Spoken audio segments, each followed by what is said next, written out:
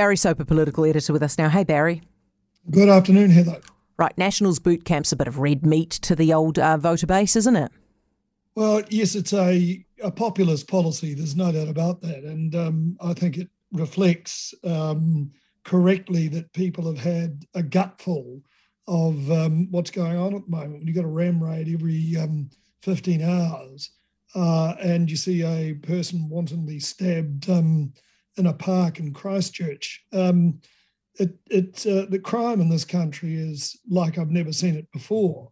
And we know that boot camps, they call them young offender military academies, they have been tried in the past. I mean, the key government, Social Development Minister Paula Bennett, she, after a year of their camps, they released the findings of it. They only had 17 youth offenders, though, sent to the boot camps. And 2 boot camp programs were run between 2009 and 2010. Now, of the 17, 2 did not reoffend, while 4 were in jail. And, so it wasn't particularly successful. Like you said, Heather, they wanted to try it again. The one that's been announced today, I think it's more comprehensive, looks certainly better than what we've seen in the past.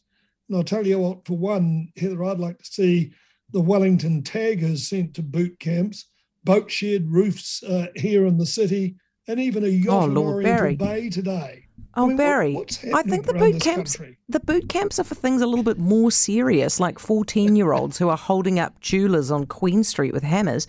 What is I know that, but can you explain why Marama Davidson... property, what? I get that. No, fair point. Can you explain why Marama Davidson has called the policy racist? Well, because presumably she would figure that probably more Māori, and it was the case, the 17 that went into boot camp under the national government, predominantly were Māori. So as a result, it's racist. Oh, I see. Okay. Jacinda Ardern is going to meet Xi Jinping on the side of the APEC summit in Thailand. What are we going to get out of this? Apart from obviously just having an ongoing relationship, which is wonderful, what are we going to get out of it? Well, the answer is nothing. Essentially, the last time that Ardern spoke with Xi was a year ago, and that was at the virtual APEC meeting that New Zealand hosted. And you may remember, Heather, back in 2019, in fact, I went on the trip to Beijing. She was only there 24 hours, and that followed the spat over Huawei and the rollout of ultra-fast broadband here. And you will remember then the Chinese, they cancelled a major tourism promotion that was planned to open here in Wellington. It didn't do so. Jacinda Ardern's invitation to go to Beijing was delayed. So I think relations have improved probably fairly significantly since then, although Jacinda Ardern says that she'll cover issues, and it'll occur at 9:30 our time tomorrow night, like economic trade, climate change, and areas, she said, where they continue to have differences like the treatment of Uyghur Muslims. She said she'll be very transparent. And she's always been consistent, unlike her mate Justin Trudeau, it would seem. Is Parliament getting a bit of a facelift, is it? Yes, it is. Look, I really like the idea of this.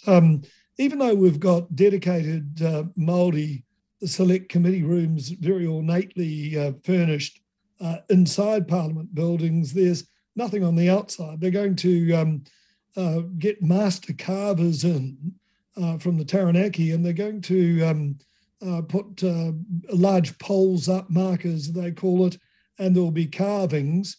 They're going to unveil it midway through next year, election year. And look, I just wonder though whether the spending is taking place at the right time during a cost of living crisis, dressing up Parliament. Surely they've got more important things to spend their money on, although Trevor Millard, it wasn't a crisis then, though. He spent $500,000 on the kids' playground out the front. Yeah, Barry, thank you. Barry Soper, political editor.